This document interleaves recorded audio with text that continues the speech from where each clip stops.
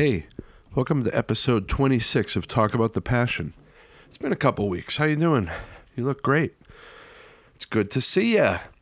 So my guest today is JJ Gonson, and the episode is called Fly, Robin, Fly, which I named after a Silver Connection song. JJ mentions this single early in the episode, and where she's photographed many people flying off a stage, I thought the title worked.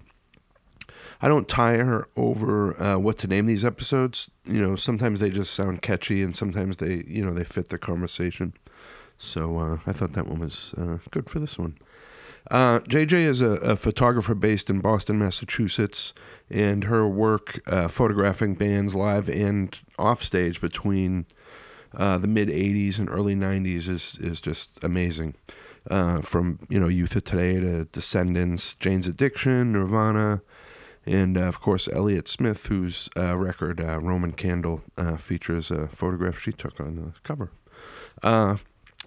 While planning this episode, like what I was going to ask her and how I wanted to present the episode, I noticed like a circle closing.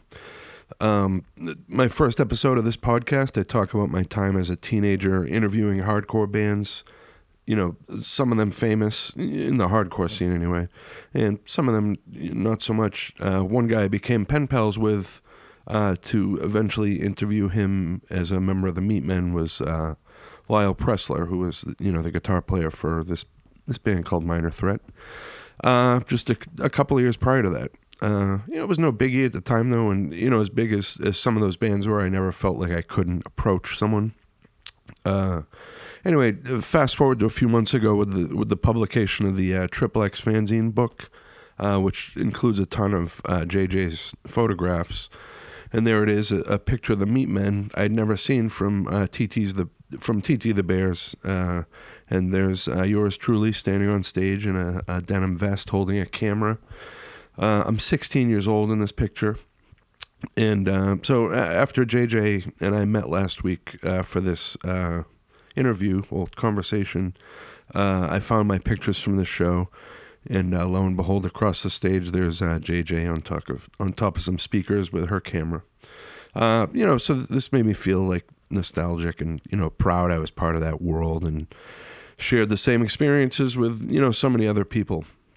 So here's the cool thing about these pictures from these hardcore shows that she took, especially for you folks from New England. She's currently showing a bunch of these pictures at a place called Springdale Brewery, which is in Framingham, Massachusetts. They're up right now. I think she might add a couple more, and we'll be there through June. On Saturday, June 2nd, from 4 p.m. to 8 p.m., there's a reception, which should be a lot of fun. I'm planning on being there. So she gives more details on this near the end of the episode. So and I'll link it from my social media outlets as well. And the photographs look fantastic. I met JJ at the brewery for this recording, actually. And we walked around and looked at all the photographs and, pointed at familiar faces and looked at all the different T-shirts people were wearing. And it was cool. It was cool to hear her talk about, all these pictures. And, it was interesting. We recorded this episode literally under a staircase. So there's a little noise here and there, but nothing horrible. And, the conversation was great. So JJ's a great storyteller and, more than just a photographer, as you'll hear in this episode. A couple more things, and then we'll get this thing started. I'm on social media, Facebook, Instagram, Twitter. Search for Talk About the Passion podcast, and you should be able to find me. If you like what you hear, you can subscribe to me on iTunes or wherever you listen to your podcasts. I'm even on Spotify now. If you or someone you know would like to be on this podcast, please don't hesitate to contact me at any of those social media places, or I have an email, talkaboutthep@gmail.com, and Talk About the P is just the letter P, and we can set something up. Anyway, thanks for listening. Here's episode 26 with JJ Gonson, Fly, Robin, Fly. Thanks.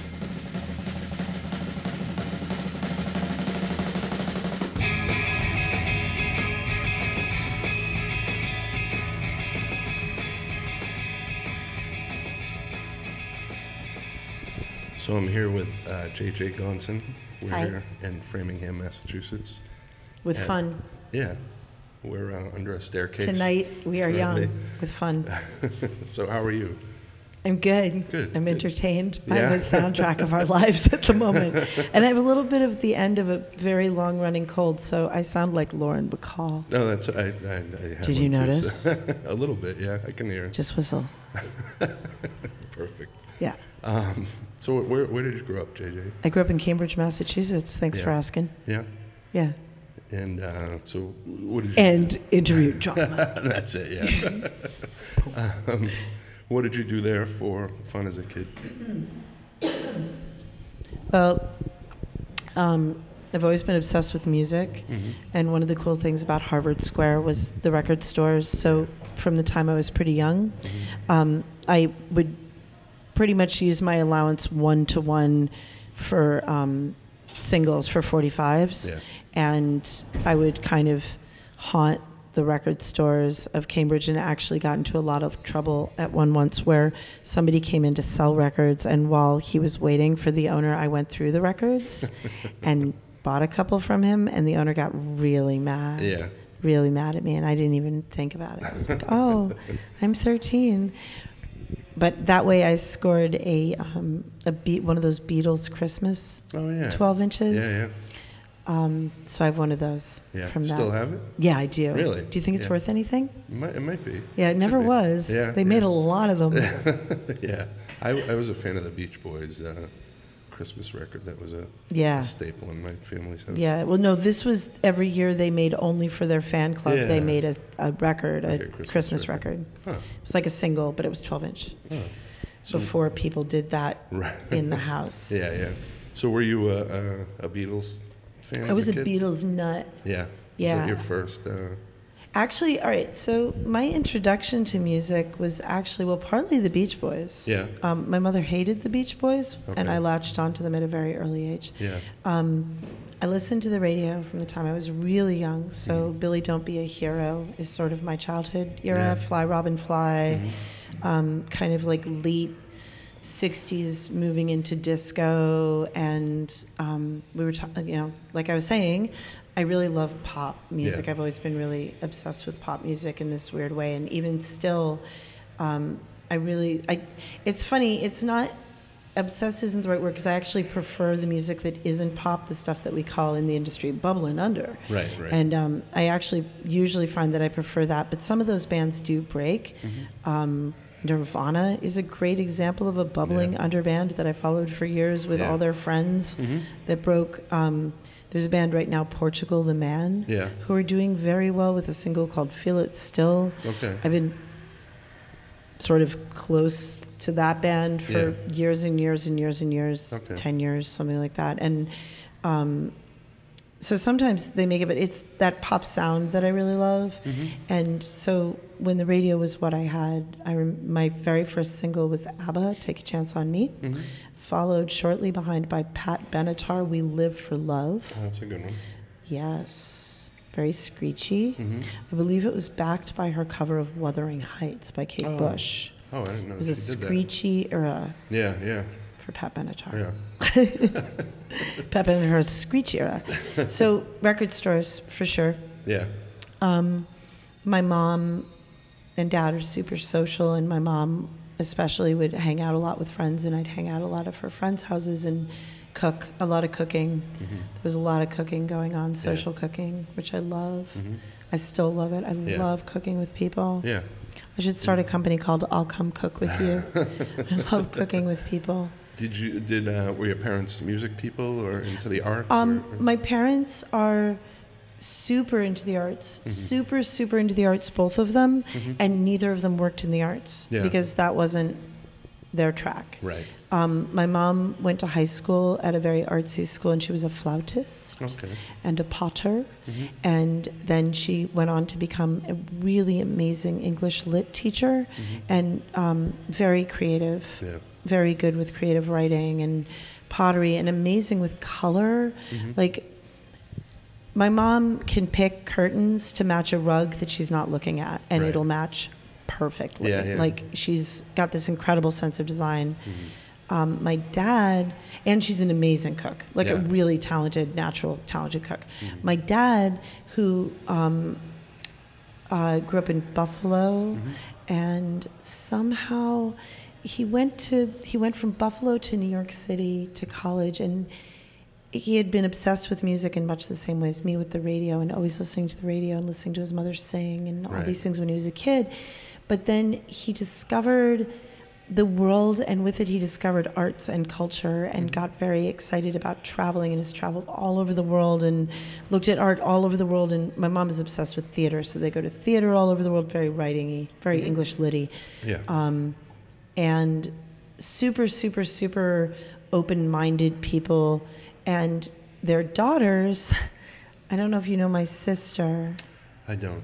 My sister is a band manager, and a pianist, and has been in a band called the Magnetic Fields since she was, I don't know, 14. Maybe. Okay. Yeah, so a long time. A woman does not disclose her age. So I won't do it on behalf of my sister. That's fine. You can know how old I am. She, where were we going with this? She has been in this very, very hyper creative world her whole life. I have been a entrepreneur and in a hyper creative world my whole life.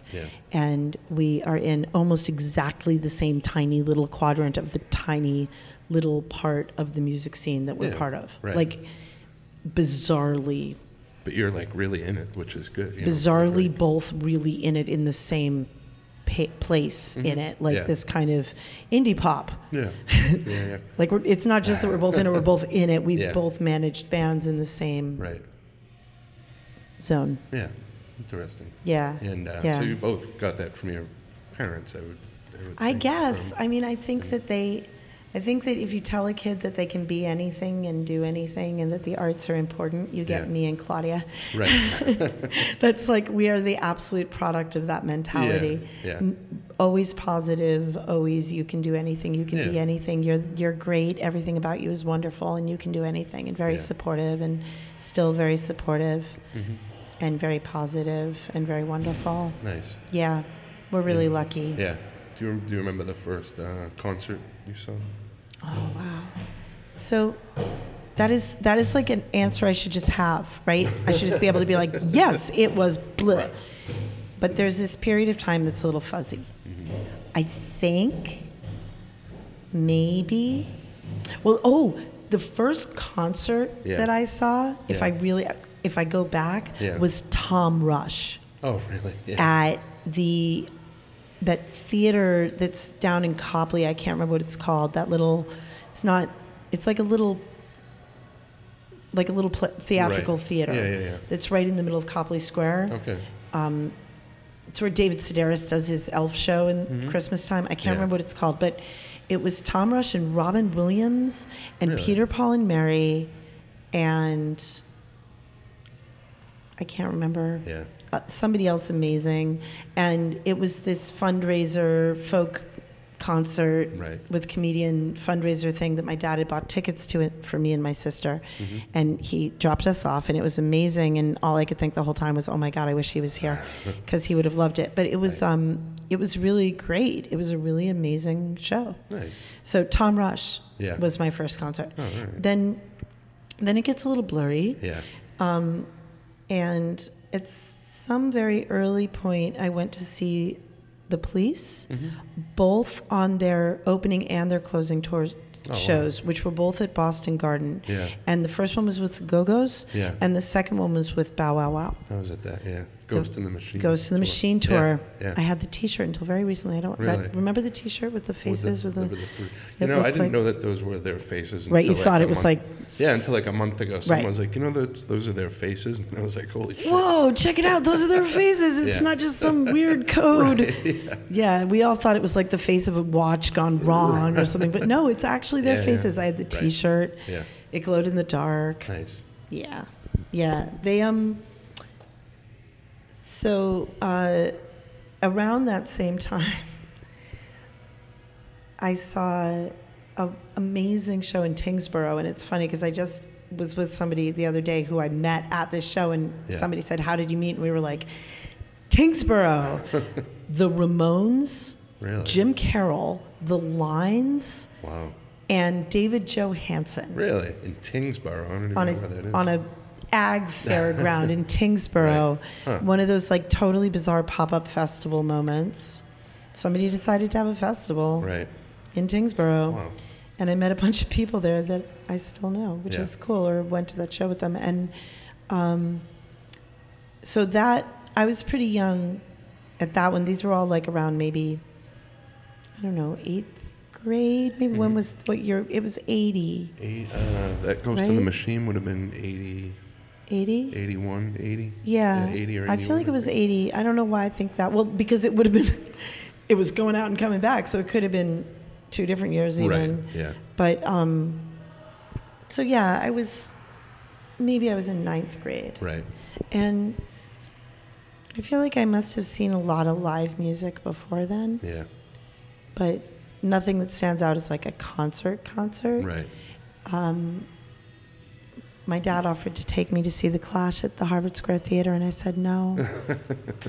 Yeah, my dad was going to take us, my brother and I, to see Miles Davis at the Hollywood Bowl. Like it was later, and it was probably in the 80s or something, and I just kind of blew it off. You know what? In the late 70s, I saw Stevie Wonder at the Orpheum. Oh, wow. Nice. Thanks for jogging my memory there. Wow, we're really going back. Tom Rush. Yeah. I must have been like 9 when I saw Tom Rush. Yeah. That was a long time ago. Yeah. My first was Cat Stevens, which I don't even remember that. You don't remember it? I was probably 6 or 7. Yeah. I don't really remember Tom Rush. I remember the experience of being in the theater. Yeah. So that's really cool. Yeah. Wow. I lucked out having a dad that would take us to shows. To real shows, yeah. What was your second show? So we were in Boston, and I think my second one might have been Supertramp. So this was probably around 75. Yeah. So was this before he went to work in LA? Yeah. Well, he got transferred out there, so we all moved. He moved us out there. That is a crazy noise. Yeah. For those in the listening audience, the sky is falling over our heads, but we're under a metal staircase, so we're safe. Yeah, we're good. What even is that? Oh, no, I know what it is. And it's not going to stop. Yeah. How bad is it? Oh, it's not bad. No, it's I think the we're sound of people playing one of those basketball games where you throw basketballs relentlessly at a piece of metal for 3 solid minutes or something. Okay. No, I can't really. Really? These, so we'll see. Cool. But he moved us to California in 1976, and we were there for about 5 years, and then parents split up, so we came back here, and so he still worked in the business, so he would get my mom tickets, and she would take, because they were still, well, they weren't talking at that point, but she would get. He appreciated that you should go see culture. Yeah, so go get some culture. Pablo Cruz. Where did you live? I grew up in the North Shore, in Nahant, and then Nahant, Swampscott, which is now underwater. Yeah, pretty much. Aww. Yeah. So, but. That's nice. So pretty. Yeah. So, photography, when did that come into your life? Yeah, well, that actually was pretty early. I had one of those little Kodak cameras with the little shutter release on it, and I took a lot of pictures. My dad was really into photography. He had a dark room in the basement.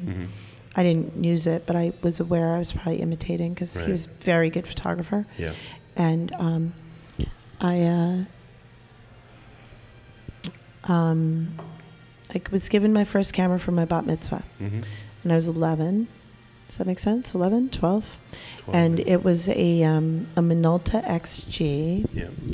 And it was fixed 50. I mean, removable lens, but fixed 50, 35 millimeter with a Vivitar hot shoe flash, which I might have actually bought myself later. Right. I might have saved up my pennies to buy that Vivitar flash.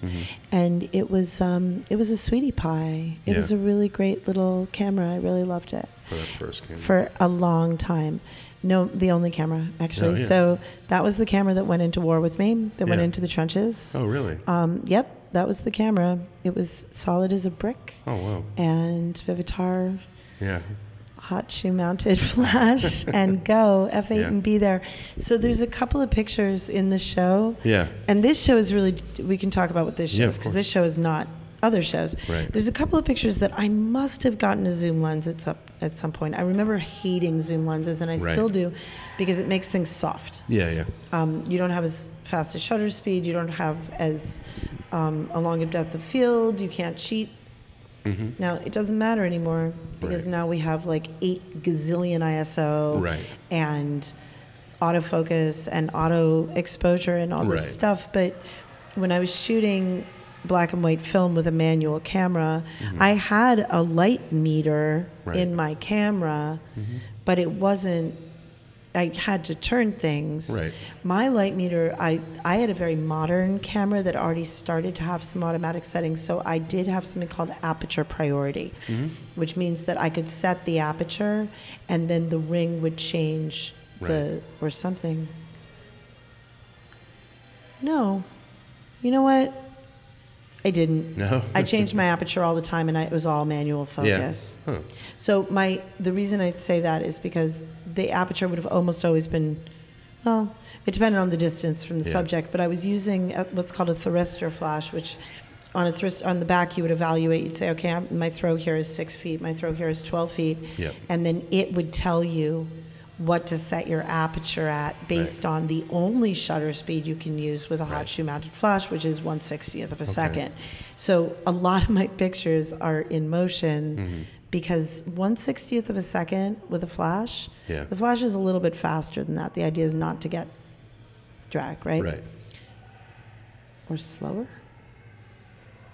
I guess it would be slower, so it fills the whole time. Anyway, you only get 1/60th of a second. If you go faster or slower, things don't work. Right. The flash is fast enough to freeze motion. So if something's moving, in theory, the flash will suspend it. But if something's moving really fast, 1/60th of a second isn't really enough. So in some cases, things are a little out of focus. Right. In some cases, I think what was going on was I think sometimes I actually did keep my shutter open at 125th.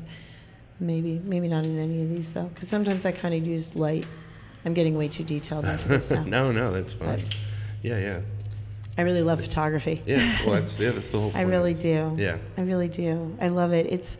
I actually was thinking recently that, so in life, you have to take the things and ride them, right? Like whatever's happening. Right. And I've had a few times that I've shown work, and I've been selling work to magazines and books pretty steadily for a long time. Yeah. Piece here, a piece there, not a ton. Right.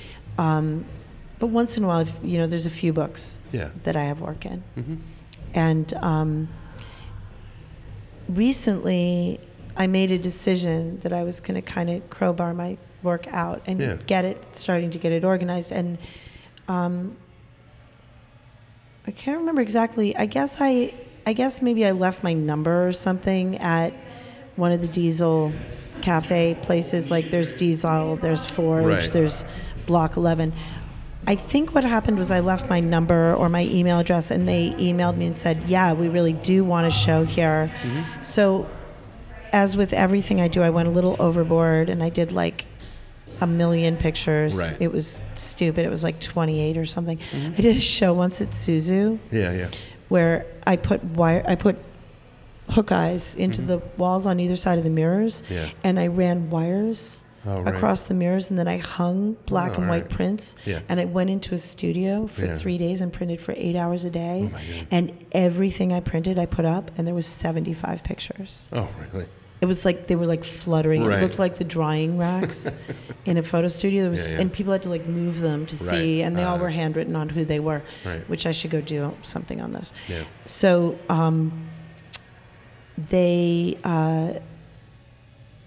those pictures, I called that show First Edit because around the same time I decided, with this whole kind of shoehorning out, I decided that I really want to publish before I die. Right. Not in other people's books, right, but in my own book. Yeah. Maybe more than one. Yeah. So I started to reach out to editors and agents, and I've gotten nowhere, by the way, just so you know. Yeah. Just people saying, like, no, not interested, or... Yeah. Yeah. Yeah. Well, my husband, who is a saint, says that if you're selling a red Honda Civic and somebody wants a white Ford Econoline and you're selling a red Honda Civic, they're very unlikely to buy your car. Right. But if they want a red Honda Civic, that's when you have to convince them you're the right red Honda Civic. Yeah, yeah. I'm now thinking of myself as a red Honda Civic. If you're a red Honda Del Sol, a 1993 Del Sol in good condition, and somebody's looking for a Ford Econoline, they're not going to buy your 1993 mint condition Honda Del Sol. That's what I am. Yeah, yeah. I'm a Honda Del Sol. Yeah, yeah. It's practical and sporty. Yeah, yeah, yeah. I think with the XXX book, that's displaying like so much of your work. And I think it is, but that's what you see. Right, right.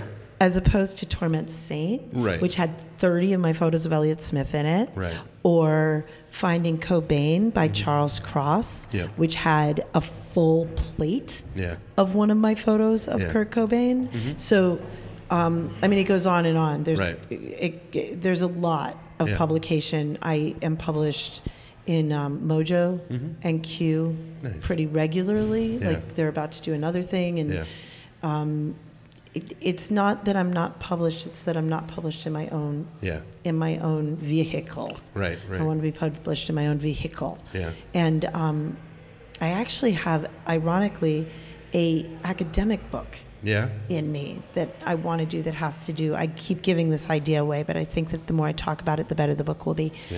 Because I think I'm going to interview people about it to do this book. But it has to do with this moment in time when I believe that hair metal combined with things that were happening in various areas and created basically grunge.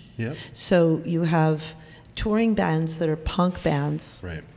And particularly, it's basically the birth of grunge. You have touring bands that are punk bands, but what you're hearing on the radio is hair metal. It's like Stryper, Guns N' Roses, right? Guns N' Roses and stuff like that. And the result, the clash between the kind of the LA hair metal and the East Coast, and even some West Coast punk rock, is this thing, this bubble that happens up in the Northwest because all they see touring is hardcore bands. Right. And all they hear on the radio is LA hair metal. Right. Interesting. And I think that's where grunge was born. Yeah, definitely. And I have the pictures to prove it. Definitely. So that book, that's one book that I have wanted to do for a long time. And then I'm sitting on some stuff that nobody's ever seen in particular. I'm sitting on some stuff from Nirvana. Yeah. That sitting on essentially, it's like I'm hatching it. Nice. Which makes me think of parakeets. Yeah. I have this work, this Nirvana work, that I just found recently, of Reading in '92. Yep. And there's a couple of shots in there that I'm really excited about that I haven't done anything with it. And so I sort of would love to do a Nirvana book. Yeah. And except it would be kind of short. It'd be like, I don't know, there's not a lot of Nirvana images, but that's okay. Yeah, yeah. It could be a coffee table book with huge plates with nothing on the opposing page. Yeah. And it would be 30 pages long and done. Yeah, perfect. All right, so that's the Nirvana book. I feel like Todd already did the Elliott book. Yeah, yeah. Going backwards to like photography and music. Yeah. When did those merge for you? When did you? In 1980, I was standing in line to see. That's not right. It couldn't have been 80. In 1985, I was like 80. I was standing in line to see Husker Du on the Cherry. What was it called? Cherry Poppin', Cherry Daddy, Cherry Candy Red. Apple Red. Candy Apple Gray. On the Candy Apple Gray. Soul Asylum and maybe? Oakland? Yeah, maybe Soul Asylum. Paradise. Probably Paradise. Yeah. Exactly. Wow, cherry poppin' daddies. See, I told you I keep on top of everything. Yeah. Candy Apple Gray with a tip of the hat to a wonderful band. Sorry about that, guys. So I was standing in line to see Huskadoo. Yeah. And I was standing next to this kid who was maybe a year older than me. Yeah. And we were talking because that's what you did when you're a boy and a girl and you're heterosexual and you're standing in line at a show and you're checking this person out to see if they're even like remotely a possibility, which happily was not the case. But what did end up happening, and I say happily because what ended up happening was better. Right. You know, what are you into? I started a fanzine. Really? I like to take pictures. Do you ever need photographers? Well, yes, I do. So I became, in one fell swoop, one of the photographers for XXX Fanzine. Once I got a taste of what that meant, you're on the guest list. Yeah. You're escorted to the front of the stage. You are protected because people want you to take those pictures, and then you're published and paid for it. Yeah. I was sold, absolutely sold. I was in college. I was probably a freshman in college. He was maybe a sophomore at BU. I was at the museum school. I had full darkroom access all the time. Yeah. Then I took a year off from school and worked in a photo lab and continued to have full darkroom access. I worked at Ferranti in Harvard Square. Okay. And and I loved it. I loved the joy and the passion of it. And once I had started taking pictures of bands at shows, the next natural step was to take pictures of bands post. Yeah. And so the next show is actually going to be called Portraits. Oh, yeah? And it will have some of those posed You have a great picture of the Descendants, I think, behind the rat. Yep. That's a great shot. That's one of my very favorite ever photos because what happened in that photo, and I have all the before and after too. Yeah. What happened in that photo was that I said, come on, we're going to go sit on this fire escape so I can get you on Tears. It's a nice day. I'm going to take your band photo for whatever magazine or newspaper was paying me to do it that day. And it wouldn't have been XXX. It would have been like Boston Rock or something like that. Yeah. And so I went and I did that thing where you like herd cats. Yeah. And you get them all into one place. And somebody in the band was probably like, come on, guys, because they recognized the promotional opportunity. Yeah, of course. And Bill Stevenson was very late to the table. Yeah. I took one picture and he stood up and walked out. The one picture is not the money shot. Right. The money shot is as he's walking out of the frame, glaring at the camera. They're all looking at him like, what the fuck? Right. It totally told the story Yeah. of what was going on, and it was a much more dynamic band portrait. Nice. And I do have this thing I do, and with digital, obviously, it's easier, where I do shoot a couple of dummy shots before I actually take the shot that I know is going to be I always fire a dummy shot. Right. Because you got to get people, and with a real camera and they hear clunk, then they stop posing, they know you got the shot, and that's when you start to shoot. So I did shoot a couple of them on the stairs. He walked away almost immediately. I shot a couple of the band behind the scenes too, like before. Yeah. So I know that he wasn't there because there's a few of just them on the stairs. Yeah. Now, I love that. Was that a challenge going from, because at the hardcore shows, it's sort of, or live shows, it's in the moment and you're capturing something. Yeah, you're still capturing it. What I can't do is, my son is a terrific architectural photographer. I can't take pictures of things that aren't moving. Right. That doesn't make sense to me. Yeah. I like to move when I shoot. So we can talk about this if you want to. I haven't shot a rock show in years. Yeah. How long? Since the invention of the digital camera. Really? Yeah. Because I stopped seeing the point. Yeah. Well, I always thought, like, when looking at all your pictures now that they're here and in the book, is you captured these moments that not many people were capturing because nobody was there. And it's it sounds like an old person complaining. Nobody was there. Now there's 300. You go to a show and then that night you can see. I do other things now. Yeah. I cook. Yeah. My favorite thing to do, and I haven't been doing it very much, and I really want to get back to this. My favorite thing to do is to cook weird little pop-up dinners. Yeah. I love cooking little pop-up dinners. Yeah. Nice. And I'd love to do more of that. Yeah. I used to do a ton of it, and the economy shift. People don't hire personal chefs as much as they used to, Right. or maybe I'm bad at it. Yeah. It's possible maybe I really suck at it.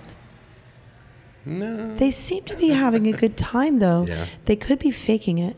They could all be pretending to have a good time, but they're not really having a good time. I think you're being hard on yourself. Yeah. It's possible. But so when I look at nowadays, you can see 500 pictures of someone. So, you go to a show and you can see the next day on Instagram or Facebook the same exact picture.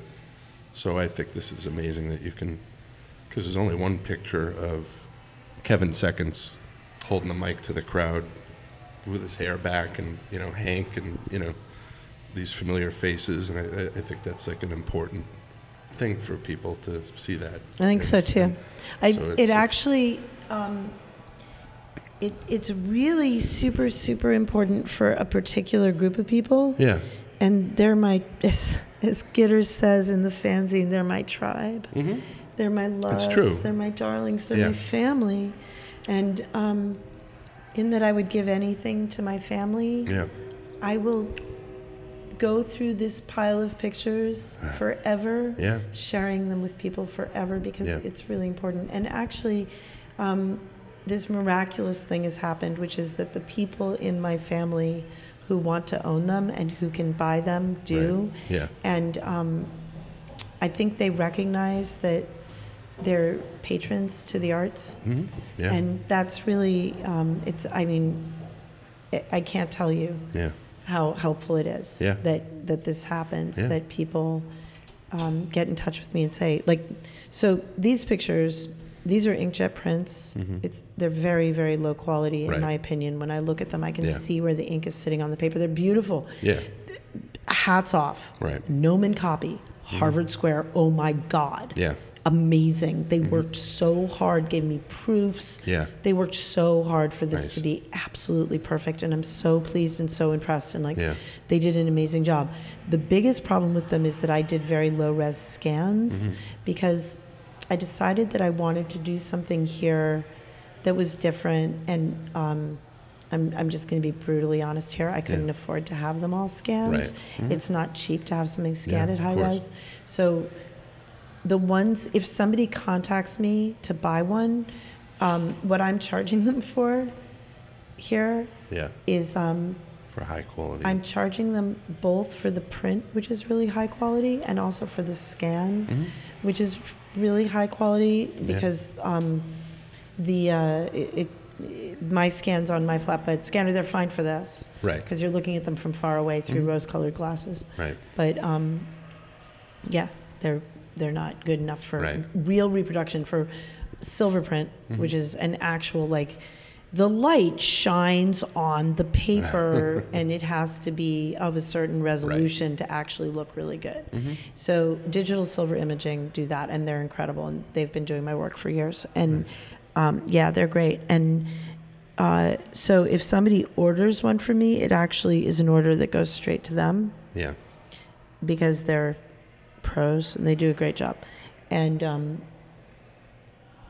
so there you go. But those are the patrons. Those made this show possible. And it's almost like, as people would buy one, I would make more prints. Right. So I just got to make 3 more prints. So I'm going to fill that last wall. Oh, awesome. But that was because somebody bought something. Yeah. So now I can make 3 more prints. Now, when you were taking these pictures and then you would go get them developed, it must have been like an amazing feeling. Well, I didn't get them developed, my love. I developed them. That's what I meant to say. When you were developing them. First of all, photography is magic. Yeah.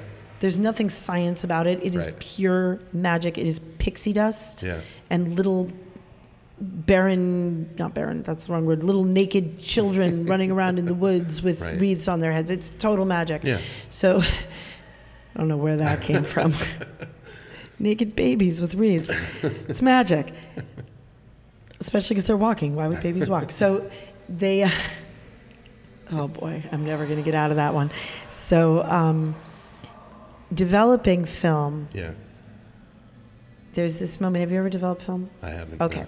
So you're in dark, total dark. and you take a can opener and you pop open that little 35 millimeter canister, and in total dark, you take that film and you wind it onto a spiral.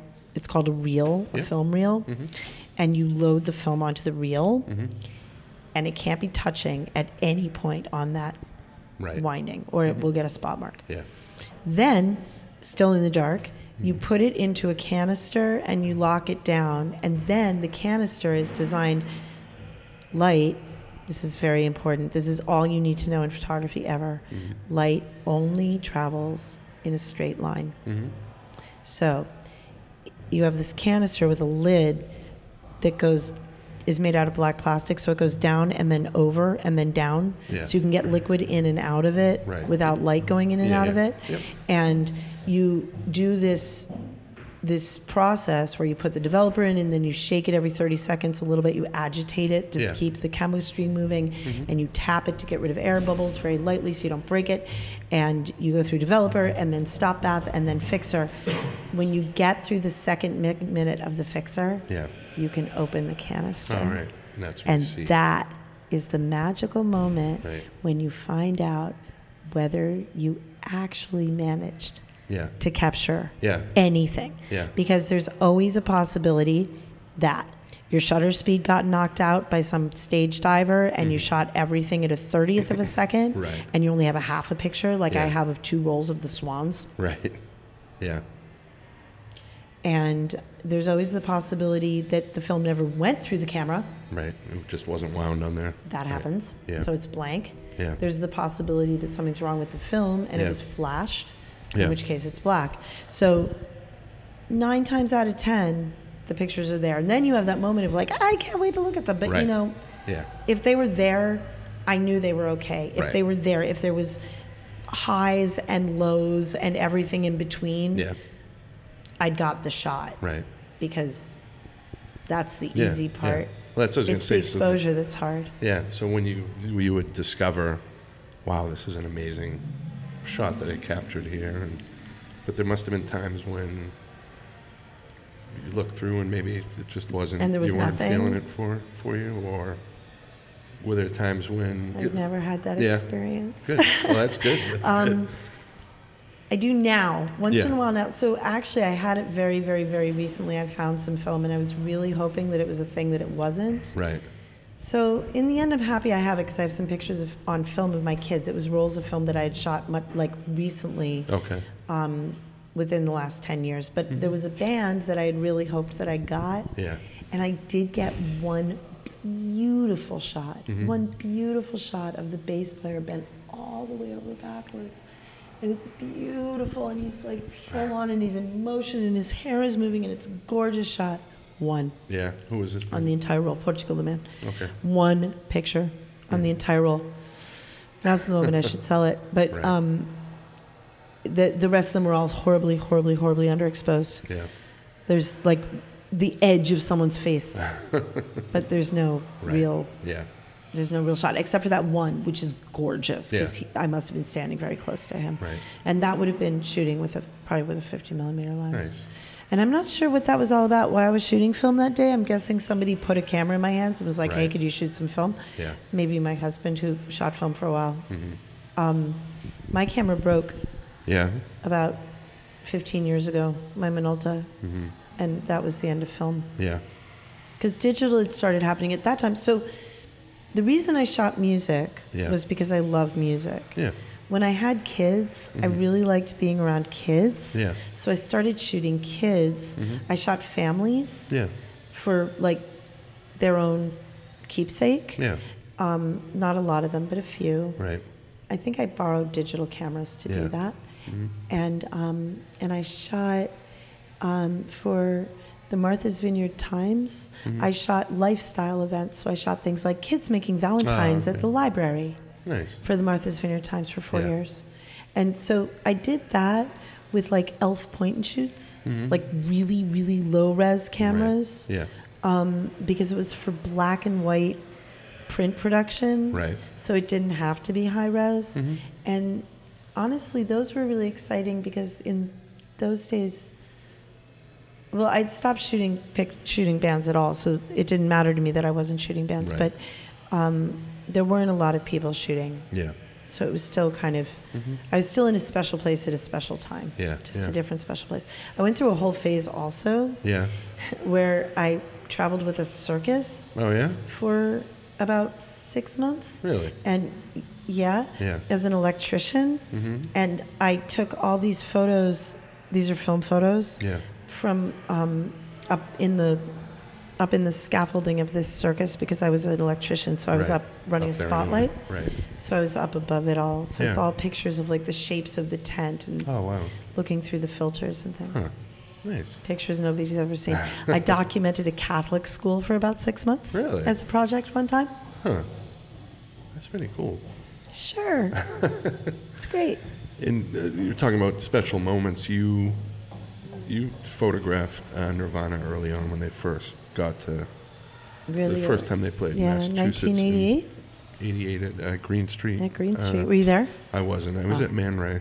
I photographed them there too. I took some. So I had like Did a you? crappy. Yeah, there's a book that a guy from FNX wrote a book on Nirvana, and he used one of my pictures in there. That was just a crappy. That's awesome. Instamatic Who camera, but- cares? yeah, no, I know. Who cares? You Yeah, were there with yeah, a camera, and most yeah. people weren't. Yeah. So were you able to feel that they were like an important, like when you first saw them or heard Nirvana or met them, did you know that they were going to be, like, could you feel that? Because Yeah, I still feel that when I see bands. Yeah. Yeah. Yeah.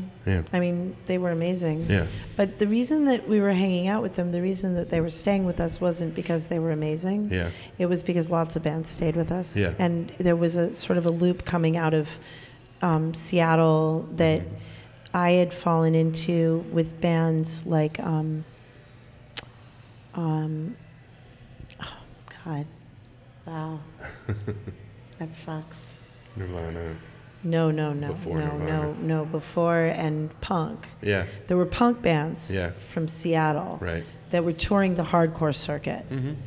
And I had met people from those bands because they were touring the hardcore circuit. Yeah. And then they would go back. And there was one in particular, and I'm just so embarrassed that I'm not pulling this name right now because they were really, really good friends. I'm going to Yeah. remember it all of a sudden. I'm going to be like, oh, yeah, it was blah, blah, blah. Not Caustic Resin before Right. that. I can't remember, but it was Okay. a name kind of like that. Yeah. And I'm so embarrassed I can picture them all. So there was bands coming through from Seattle, and Nirvana were one of the bands. I had toured the country a couple of times at that point with Hullabaloo. Okay. And so we knew people both from the West Coast and the East Coast because when bands had come through on tour, and I was managing a band called Hullabaloo. Yeah. So I was touring with Hullabaloo. Yeah. And the scene that I was really excited about at that time was actually what I think became the grunge scene. Yeah. But it's that moment that I'm talking about where you have all this hardcore coming through, but then you also Yeah. have all this hair metal and That was a cool Fleetwood time Mac. of music. Yeah. You know, I mean, it's like, oh, it was great. It was 88, 89. And, great. Yeah. Great time in music. Great. 88 to 92. Fucking brilliant. Yeah. And even beyond. But that moment, Yeah. 88 to 92 is what I think of it as. Yeah. The birth of grunge. So these bands, I mean, I'm thinking of them like all over the country. House of Large Sizes, the Mud Women. Like there were these bands all over the country that would come through. Yeah. But then we would also see them. We would also play with them when we were in their towns. Right. And so someone. I mean, it could, quite honestly, it could have been Jonathan Poneman. I don't remember. Someone called me and said, I've got this band coming and I don't have anywhere to put them and they don't have anywhere to stay and they're tired and they need a break and can you put them up? So we went to Green Street and we walked up to them and said, so-and-such sent us, we're taking you home tonight. And they said, thank you. And we took them home and put them on our floor in Watertown and hung out with them and became friends with them. Yeah. Sluggo in particular became, he traded a guitar. Kurt had smashed his guitar in New York the night before and didn't play the guitar. I probably saw the only show that Kurt didn't play guitar. Right. Maybe not, but he didn't play guitar that night. Jason Everman played guitar. A fascinating character. Yeah. And So I have all these pictures of them all hanging out the next morning, not because, I mean, certainly to some degree I must have been like, oh my God, these guys are amazing. Right. Because they were, but not as amazing as when I saw them at Man Ray. Yeah. Yeah, that was it. They'd moved to a different place. Oh, yeah. That first tour was very punk. Yeah. And Yeah. it changed. I mean, they got better. The more they toured, the better they got. They were very good, but they Yeah. weren't as good as they were at Man Ray. Right. Or at MIT or Yeah. Hampshire, those shows. Were you at the MIT one? I wasn't. What? Were you at the MIT one? Yeah. I was. Yeah. I Everyone was. claims to be at that one, but I was actually. I have yeah. pictures. I have know you pictures to were. prove it. I was I was there. not there, yeah. That's some of the photos. Yeah. I have about 4 different moments. I shot them in my home, which Yeah. everybody has seen. Although there's all these pictures that people haven't seen because why would they? Pictures of Chris Novoselic sitting with Jason Everman Yeah. and just hanging out with coffee. Thor Eisentrager from the Cows was there, and he was hanging out because they were friends and stuff Yeah. like that. And we were just hanging out, Yeah. drinking coffee. So I saw them at MIT. I didn't shoot them at Green Street. I shot them next day. I shot them at MIT. I shot them at Man Ray. And then I just recently discovered that I shot them at Reading, which is a great story. Yeah. What We're was probably that running like? out of time. No. Talk as All long as right. we want. It's a great story. Okay, It's good. one of those, Yeah. like tell it. like it would be a good actual, like a fiction Yeah. novel, right? Okay. Someday. Yeah. Next thing. Maybe that's one of the books. So, anyway. I needed a break, and I was trying to get away from music, and I just Yeah. graduated from art school, and I couldn't get a job because the government had just lifted all the art teacher positions out of 1991. Yeah. Gone, no art teacher positions in public schools, and I just spent 6 years getting a dual degree Right. to teach art in public schools. Yeah, Timing. right? Never use that degree. Use it every day. Right. Education degree, classroom management. Yeah. Behavior modification. So I didn't know what to do with myself. I went to Portland. I ran away and joined the circus. That was great. I went to Portland. I worked in a restaurant. That was great. Food. Love food. Yeah. I started going out to see bands. I wasn't going to take pictures. I refused to work with them. I was not going to manage a band. I was not going to do it. Yeah. My friend Jason introduced me to his friends Neil and Elliot. They just moved from Hampshire College with their band Heat Miser. I was like, no, I'm not going to get back into this, even Right. though I know exactly what this band needs. And I booked a flight, what they call an open jaws ticket, and got a Yeah. year rail pass, and I booked a flight into Portugal. And I met a friend from Boston, and we traveled together from Portugal down into Morocco, across Spain.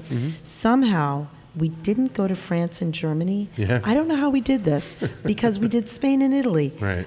How did we miss France Yeah. and Germany? I remember some Alps being involved. Right. But we got to Italy, and then ultimately she decided to leave 2 months in, and I decided to stay.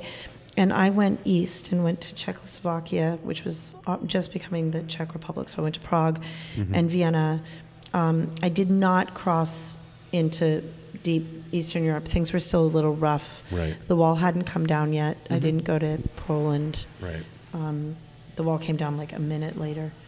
And I followed these darling people. I met these very sweet college students to this place called Tilburg in Yeah. Amsterdam from Prague, where we were living the life of the Lotus Eaters. Right.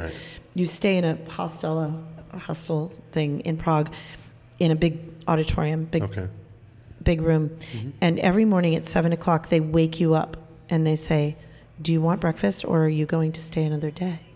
And what do? You give them the money to stay another Right. day, because Yeah, yeah. fuck you, it's 7:00 in the morning, and I was Right. out all night. Yeah. So we were living in this life where we were never going to leave, and they were like, "Come with us. We have to go back to college. Come with us. Come to Tilburg."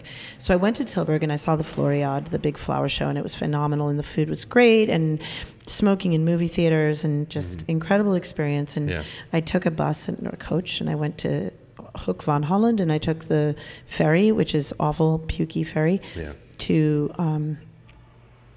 Harwich. And then I took, my father always says, a second-class carriage because of D'Oyly Carte, Gilbert and Sullivan. But Yeah. I took a coach to London. I took the tube into the center of London. I exited at Piccadilly Circus, and somebody called my name, and I turned around, and it was Nirvana, which was weird because I had gone on this walkabout, this mission, this 3-month journey to look at religious art in the original, and I had found Nirvana. And I went to Reading, and I was on the side of the stage when they pushed him out in the gurney. Yeah. Those pictures are no good. No? No, fixed 50. Yeah, oh, really? Miles away. Those pictures are no good. But I have some other pictures. Yeah. I have pictures of us on the tube and hanging it out in Piccadilly Circus. And he went to we went to some kind of like Hard Rock. I don't think the Hard Rock existed yet. Right. But it was called like the Rock and Roll Restaurant or something like that. Because he needed to pee, and they didn't let him in. Really? Because his jeans were torn. Meanwhile, he's playing in front of thousands Reading. of people. He was headlining Reading. That was the second year. Right. That wasn't the first year where they played Reading. That was the second year where they headlined and they said they would only headline if they could curate it. Right. Yeah, so they got to... So it was Mudhoney and the Beastie Boys and Nick Cave and Run DMC and like Dinosaur. Definitely the Melvins. Yeah. I mean, it was just like... That's crazy. Yeah. It was bliss. It was full-on bliss. It was the most amazing festival ever. Yeah. Nice. And I'm not a festival fan. Yeah. So I actually really like Boston Calling. Yeah. It's not very big. Right. So and you actually, so you actually can really feel like you're, I don't know. I feel like it's a very connected festival. The sound is good. Yeah. I saw Bon Iver and Mac DeMarco last year, and they were both phenomenal. The sound was really good. Yeah. It wasn't bad. Like the sight lines weren't actually that bad. Right. I've gone every year. Yeah. It's big now, but it's not as big as Reading. Yeah. It's not like Glastonbury. Right. Yeah. It's not like so big that you can't even see the band. And it's not that painful, thank God. Right. It'll get there. Yeah. But it's not there yet. So this band... Yeah, and I don't have to park. That probably makes a big difference, right? Like dealing with like a big traffic I can walk from my thing. house to Boston Calling. Yeah, it's crazy. Yeah. So this band Heat Miser... Yeah. What was the deal with them? So Heat Miser, like Nirvana, the first time I ever saw Heat Miser, I knew that they were... I mean, you know that, right? You see somebody and you're like, this person is a special songwriter. Yeah, of course. This is not your average everyday songwriter. Yeah. There's a woman right now named Morgan Eve Swain who was in a band called Brown Bird, and her new band is called Huntress and Holder of Hands. Yeah. And I don't give a fuck what you think about how she produces this music. Yeah. Because it's weird how she produces it, and it's, as she said to me the other day, I just met her recently. She's great. She said to me, it's bass, viola, drums. It's a double bass, bass viol, cello, a bass, electric bass guitar, a viola, and drums with 3 female vocals. It's almost impossible to mix. Yeah. It's like... How do you... There's no mid. Right. 0 mid. It's so quiet. It's like really, really, really hard to work with without it feeding back and being crazy. So when I first heard her music, and I actually met her before I heard her music, when I first heard her music, not her band, but her music, I do believe that this woman is an exceptionally talented songwriter. I believe that. Yeah. Does that mean she's going to make it? Probably not, because she's a woman. Right. Yeah. For starters. Yeah. Right. With women in her band. Right. So, people are like, but the Roaches, but the Bangles. And I'm like, but who else? Right. Name 10 bands, Right. Name 10 bands. Yeah. How many of them are actually women? Right. How many of them really, even one? Yeah, no, I know. If you pick the first 10 bands I think of, first of all, I have practiced this skill of naming women. Yeah. I've practiced it. I've made myself learn how to do it. So I could probably do 10 pretty quickly. Yeah. But maybe. Right. But most people, if you say name 10 bands without any agenda, they're going to just... It's going to be all male bands. Right. So, but she's really talented. So... The first time I ever saw Heat Miser, I knew immediately that I was dealing with mad talent, and it was really hard for me to not say, I want to work with you, and they even asked me, and I said no. Right. And then I said yes later. I came back from Reading and was like, okay, fuck it. I'm never getting out. Yeah. I might as well just do this thing. And that was not the first time I'd walked away from music. It's not the last time I walk away from music. Right. Music it's something that I don't necessarily choose. Right. It's like the wand. Yeah. So how do you talk about Elliott Smith? Somebody actually said this. How do you cover an Elliott Smith song?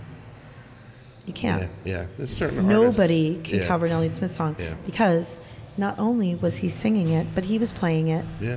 And not only can nobody sing like Elliott Smith, Yeah. nobody can play like Elliott Smith. Oh, yeah. So Yeah. how do you talk about an Elliott Smith song? Or Right. how do you talk about that experience of watching someone? And Kurt was that good. And I've Yeah. seen people... I watched, I mean, the bass file player in Huntress is so talented. Yeah. Is so talented Right. that it's like she is absolutely connected to her instrument, Right. intimately connected to it. And that's that thing that you see, Yeah, you see right? it. And you see it. Why did we go see Dag Nasty? To watch Right. fucking Brian Baker play Right. guitar. Yeah.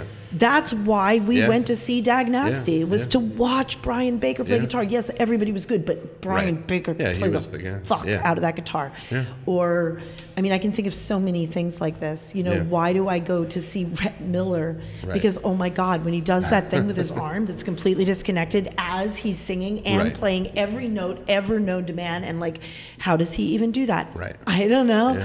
Yeah.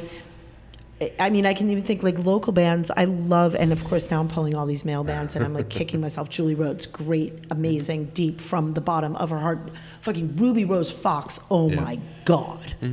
So you see these people. Yeah. So Elliott was like that. It was Yeah. like, oh my God. And Heat Miser were great. They were a great band. One of the things about Heat Miser was that, in fact, if Elliott hadn't been so mind-bogglingly talented, he would not have drawn focus from the three other mind-bogglingly talented people in that band.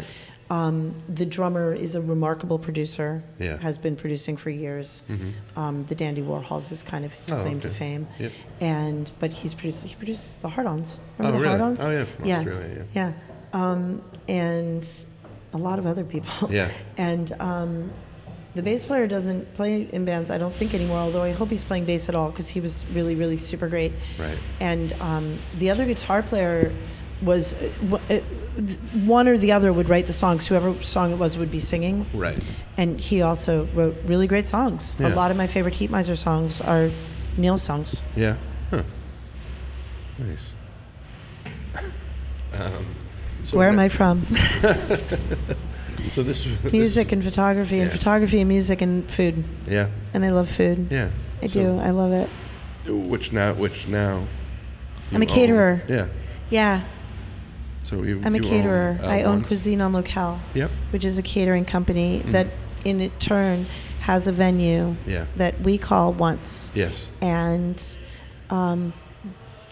it's an awful name. Yeah. People are like, who came up with the Once? name? Why would I? Me. Yeah. Me. I came up with it. It's an acronym. Right. And it's a brand that I used for years, and it doesn't belong on the side of a venue. But you know what? If you can teach somebody to call something TT the Bears, Right. you can teach them to Right. call it just about anything. Right. Green Street Station. Green Streets. It's a bad name. Once is a bad name because it connotates you go once and you don't go again. On the other hand, people are now saying it the same way they ever said the Rat. Yeah. Yeah. So of course. it's Once. It's what Yeah. it is. It's where you go. Have you been to Once? I'm going to Once. Right. I don't know. They're playing it Once. Let's hasten to the bar at Once. Yeah. It's been doing good though. You've had some. It is. It is. We call it a magic rainbow unicorn butterfly. It is a very special and Yeah. very unusual place. Mhm. And I can only say, like any magical rainbow unicorn butterfly, Yeah. it is what it is. Yeah. It is temporal and ethereal, and I can't say what mercurial form it will take at any time. We're branching out all over the place. Things shift and change. Mhm. I love doing metal. Yeah. Yeah, I Yeah. really love a good loud band. Yeah. I was gonna say, so how does it Worshiper. Have you seen Worshiper? Oh, I love Worshiper. They're playing. Yeah. John was on the Oh, I podcast. love them. I Yeah. love them. I love every one of them Oh, they're all- individually. yeah, great people. Seriously. Dave Jarvis is a good Oh my guy. God. Yeah. I love them all. Yeah, they're very. That's so cool. I extremely love talented. Bob. Should we give them all a shout out individually? Yeah, Bob. Yeah. So how is it now? So you're. We're gonna leave out Alejandro because he's our, That's true. The other guitar. the other one. Oh, Alejandro, I love you. I love you. Thank you for being my friend. How does it feel to be back in? You're sort of immersed in music again. Is that? Yeah, it's weird. It's weird. It's easy. Yeah, it's a different side of it. Obviously. Sort of. I mean, I was a booking agent for years. Yeah. It's a very different part to be the buyer as opposed to the seller. It's confusing and complicated, and I feel like I'm out of my depth all the time. Yeah. I have good people around me working very hard to keep me from being horribly unstable Yeah. and driving them crazy. Some things work better than others. It's Yeah. all a big experiment all the time. But here's what matters. Yeah. I am fiercely and doggedly proud of what we've done Yeah. and of the people who have done it collaboratively. Yeah. Because there's a group of people over there who work tirelessly Yeah. to make it be the rainbow butterfly unicorn Yeah. that it is. That's awesome. And yeah, they're a blessing. These Yeah. people, the bar managers, the booking agents, everybody, the sound, the guy who runs sound, the head of sound. Yeah. I couldn't do it. I Yeah. couldn't do it. Do you know how mean bands are to sound people? Oh, I know. Yeah. It's awful. Yeah, no, I Your know. sound person shows up at Yeah. 3:00 in the afternoon Yeah. to start ringing out the room. Yeah. They set up the mics according to maybe what they know about you because they've done the research because you never sent them a stage plot. Right. Or maybe you sent them the stage plot from your tour 3 years ago. Right. Because we get that a lot. Yeah. A lot. Yeah. More than you would believe. Yeah. Yeah. And they've been there for a couple hours by the time you show up Yeah. and you're stressed because you're playing a show. Right. So you yell at the sound Yeah, man exactly. because you're stressed. Right. And you say, I can't get the door unlocked, or whatever it is, Right. or do you have a DI, or Right. whatever it is. And the sound man very patiently says yes, Yeah. because they have pledged to make you sound great, Yeah. right? Yeah. So I think sound men are saints and sound women and sound people.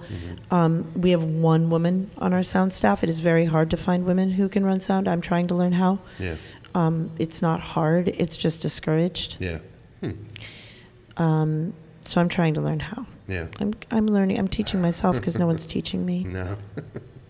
Women are discouraged from running sound. Other. It's I give them a lot of credit, Yeah. but I'm proud of it. I'm super proud of it. We've done amazing things Some that we great should not shows have been able to do. Yeah. Like things that people are like, you had Mitski? Right. Yes, Yeah. we did. You had the comedian, the guy from. Great comedians. We had just recently. Hamburger, We had yeah. we've had Neil Hamburger Yeah. twice. Kids in the Hall guy. Kids yeah. in the Hall. We Yeah. had oh dear. I can't remember his name, but Yeah, I look at us, Scott Thomas. Buddy Right. guy, Yeah. Scott Thomas. 3 nights, Yeah. sold out. We have Lou Barlow playing on Monday night, sold out. Yeah. For months, sold I out. know, He I- broke his collarbone, still sold out. I know. We did Janine Garofalo for 2 shows. Oh, wow. While we're talking about comedy, we host the Moth Radio Hour every month. Oh, you We do? also host Simpsons Trivia every month. Oh. We have a Buffy sing-along Oh yeah. that's coming up, which Yeah. is super fun. Buffy sing-along with Once More with Feeling, super Yeah. fun. I worked. We at, host, No, I was gonna say I worked at Rounder Records for a while, and we released that album, the soundtrack. yeah, good old Rounder. Yeah, yeah. I love it. We host a great flea market, a rockin' flea market in Bloody Yeah. Mary Bash. Yep. Yeah, I mean, we Yeah, it's host a been- lot of really good stuff. Yeah, it's awesome. And now you're so. To end it, we'll talk about this show. So we're here in Framingham Here we are, at Springdale Brewery. under the stairs. I'm downstairs. There's a little noise, but I think it's fine. It's a lot quieter than Yeah. anywhere else. Yeah. Yeah. And actually, the staff, props to the staff, Yeah. who have stopped slamming the door because they've Yeah, as yeah. soon as they knew that we were here, Yeah, yeah. they all of a been sudden they nice. got super quiet and they've been really respectful and Yeah. awesome. Yeah. Maybe we should wait. I'd like to now say for the viewer at home that there is a school bus unloading people into this facility. It's an actual school bus. Yeah. AA Transportation Company. You know what we need to do? We need to remember that. Let's take a picture of it. I know, right? Because I want to charter a bus to the show. And I'll tell the woman that's helping to manage the show to charter a bus. Because we want to charter a bus Yeah. for people to come to the show. And then it's going to go from here at 8 o'clock to the Fathers 2 reunion, I heard about which is that. at the old 1270, which cracks me up. I'm definitely going to that. Yeah. And if you take a postcard from this show, you get $2 off admission at that show. Oh, the Fathers thing. Oh, interesting. We got to tell people. Nice. So you have the swell of school bus people. That was, all right, the swell, the wave the wave of people. But so June 2nd. It's so quiet now. I know, right? Yeah. June 2nd. Is the reception. Is the reception. Is an all ages. It is all ages until Really? 6 p.m., at which time this becomes a bar and they can't be here. But it's from 4 to 6, all ages, on a Saturday. So I hope some of my friends can bring their kids. And then my son will drive all the children somewhere else to go have dinner or something. Right. Because he can't stay because he's under 21, but he's old enough to drive. There you go. So, it's some number of pictures. Yeah. 23 maybe? Yeah. I don't know. The last one was 28, I think. Yeah. It's 23 photos. They are 4 feet by 5 feet. Mm-hmm. They're all black and white. They're all inkjet because people are going to throw beer at them. Yeah. Which is appropriate. I think it's appropriate that room smells like beer. Right. It doesn't smell like cigarettes and body odor, so it doesn't quite smell like the rat and pee. Yeah. Right. But it does smell like beer strongly because it's a brewery. Yeah. And the idea was to make them big enough that you could feel immersed in them. Yeah. But I think the good news is, or not the good news, but the actual success story up there is that I made them big enough to not get lost. Right. Because the space is mammoth. Yeah. Mammoth. Right.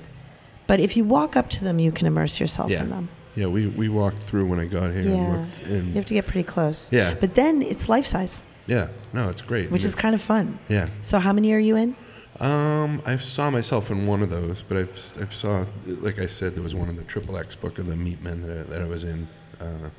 Remind me which one it is of the Meat Men? Is it the one with the... Tesco is standing there. Oh, it's Tesco singing, and then I'm standing there. And Mike Gitter's kind of crouched down. Does he have black fingernail polish on? Maybe. Yeah, he might. I think I know exactly which one it is. Yeah. Is Lyle in it? Lyle's in it. In the front, in his... that wig. And the jacket, he's wearing like a Sgt. Pepper's jacket. Yeah, I think so.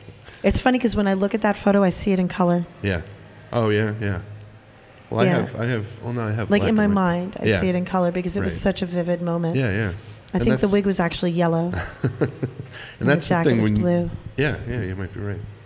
When you look at these pictures and we were looking at them, if you were at these shows or if you knew people, you can see your memories will come back. So the next show, which is going to be portraits, and some of them will be this big because there's a couple of hallways in the gallery that have long throws where you can get way back. Right. So there will be a couple that will be this big, and then some of them are going to be the same size that they were in the last show, and some of them are going to be smaller because there's one gallery wall where it's a hallway and you have to get very close. Right. So those are going to be really little. Yeah. And then there'll be some medium-sized ones, and then a couple of them it's going to be mixed up, but it's going to be portraits. Nice.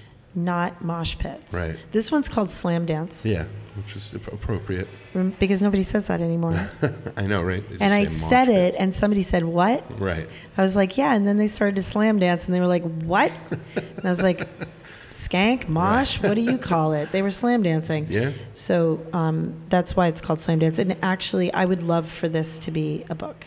Yeah. I would love for Slam Dance to be a book. There's 88 selects. Yeah. That I pared down to 23. Right. There was 88. Really? It was hard. I think this is the time to. It seems like a lot of people are enjoying. So if there's any publishers listening, yeah. I have a friend who wants to work on this one with me to try to self-publish it. Yeah. I'm intimidated by self-publishing unless I get a lot of help. Right. A lot. Yeah. Yeah. It's tough.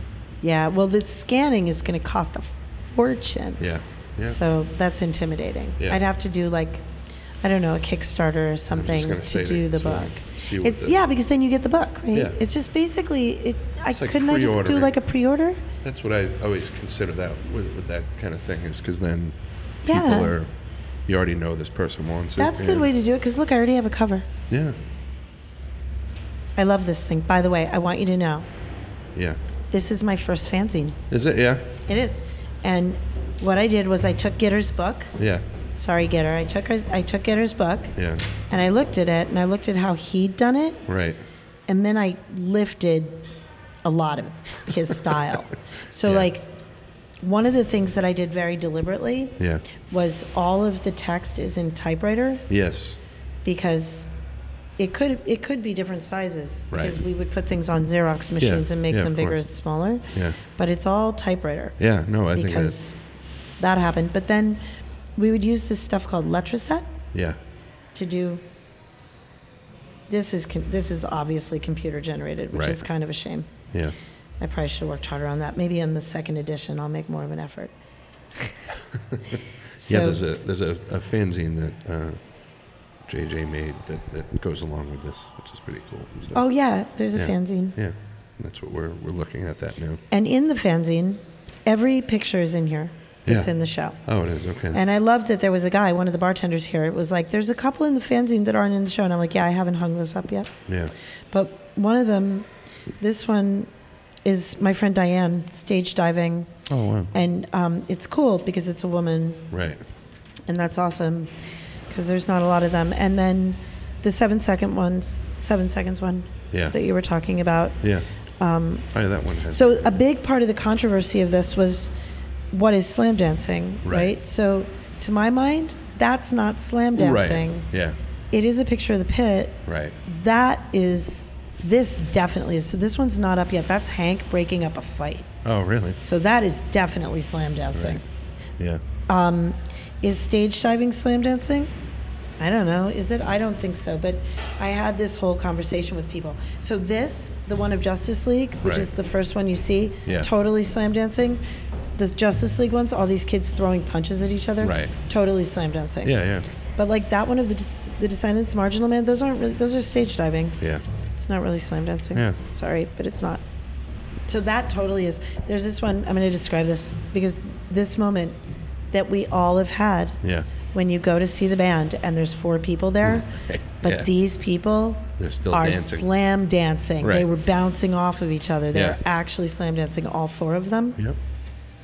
So most of these pictures aren't. Most of these pictures are stage diving and crowd surfing. Yeah. And maybe the show should be called Slam Dance Stage Dive Crowd Surf. But the beer flight that we're featuring for Yeah. the reception is actually called the Stage Dive Oh, is it? Nice. because it's a flight. Get Right. it? Right. Yeah. Yeah. Yep. Perfect. So there's really, that one for sure. But most of them are actually. So Yeah. because of that, there's stories. One of them is called Stage Diving. Right. One of them is called My Friend the Pit Yeah. from the song. Yeah, yeah. Slam is about the song. This one is my favorite. Can I read it to you? Yeah, of course. Okay. It's my favorite. It's very short. Sure. I love them all. And I'm noticing that one's called Stage Diving, but none of them are called Crowd Surfing. So, second edition, Crowd okay. Surfing. There All you right. go. This is called The Enforcer. Okay. I remember seeing the circle jerks at the channel, and at the time everyone was doing pig piles. Often folks would pile on the singer, but at other times on anybody who was there. Well, the pig pile that day got so big that people started to pour off of the stage onto the floor like some sort of human avalanche. Later, as bands started to figure out how to play their instruments and they didn't want them getting knocked out of tune all the time, they would ask for someone to be on the stage, just to help keep the chaos at bay. But I love chaos, so maybe I wasn't the best person to be up there. Reverend Hank Purse. That's perfect. And he was the enforcer. He was the enforcer. That's what the song was that they Yeah. wrote for him. Yeah, He was the Slash. enforcer. Yeah. Gitter's piece is called The Promoter, Yeah. which is beautiful. Yeah. Roger Marbury from Dag Nasty wrote a piece called Dag 86. Yeah. Dag 86 from about both of the shows. Yeah. And then my friend Sluggo wrote a piece about slam dancing, and it opens with, well, I suck at dancing, and back in the 80s, I was more interested in drinking. I did love the energy of hardcore shows, but it's 6 foot and 150 pounds. I felt too wimpy and wussy to get into the pit. Plus, those hardcore folks would likely spill my beer. Was he Sluggo? dreadlocks? Yeah, he had dreadlocks. Okay. He was in Yeah, Hullabaloo. Yep, I Who? remember him. So Hullabaloo were revolving in the same scene, but they weren't the all ages hardcore shows. Right. They were playing the nighttime shows, the shows that would become grunge shows. They Yeah. were playing with bands like Pussy Galore and the Butthole Right. Surfers and bands like that. But there were these bands like Gwar and Tad who kind of walked both. Both, yeah. Yeah, and Yeah. Hullabaloo definitely played some all ages Yeah. shows. Slaughter Shack was sort of in that same. Slaughter Shack. I worked with world. Slaughter Shack for a while. Nice. And Hullabaloo. I managed Hullabaloo for years and Yeah. years and years. Cool. Yep. It was Well- it was fun. I moved from photography into management Yeah. because Diane talks about this actually. She says something about how it wasn't enough to be an observer. Yeah. And I think that a lot of us feel that way. Yeah. I think that people, this is sort of the common, it wasn't enough for me to be a mere spectator. It drew me and I had to be a part of it somehow. And she's talking about stage diving, that she Yeah. had to get up on the stage Oh, and yeah. fly. Yeah, yeah. And I had to, I don't know, I had to get my fingers into it. And so Yeah. I became a manager because I could get my fingers into it. Yeah. The same way that as a photographer, I could get my fingers into it Yeah, yeah. and be a part of it. Yeah. But I hate performing, Yeah. which is weird. I mean, obviously, I'm a blabbermouth. I can do interviews all day long. I Right, love to right. tell stories. Yeah. I'm a storyteller. Yeah. I'm not a blabbermouth. Right. That's a very self-depreciating way of saying this. Yeah. But I am a storyteller, and I could probably get on a stage and tell stories. Yeah. I would probably be great at the moth, Yeah, yeah. but Yeah. I can't perform. Right. I lock Stage up. fright or just Horrible yeah. stage fright. Horrible. Yeah. Can't do it. Yeah.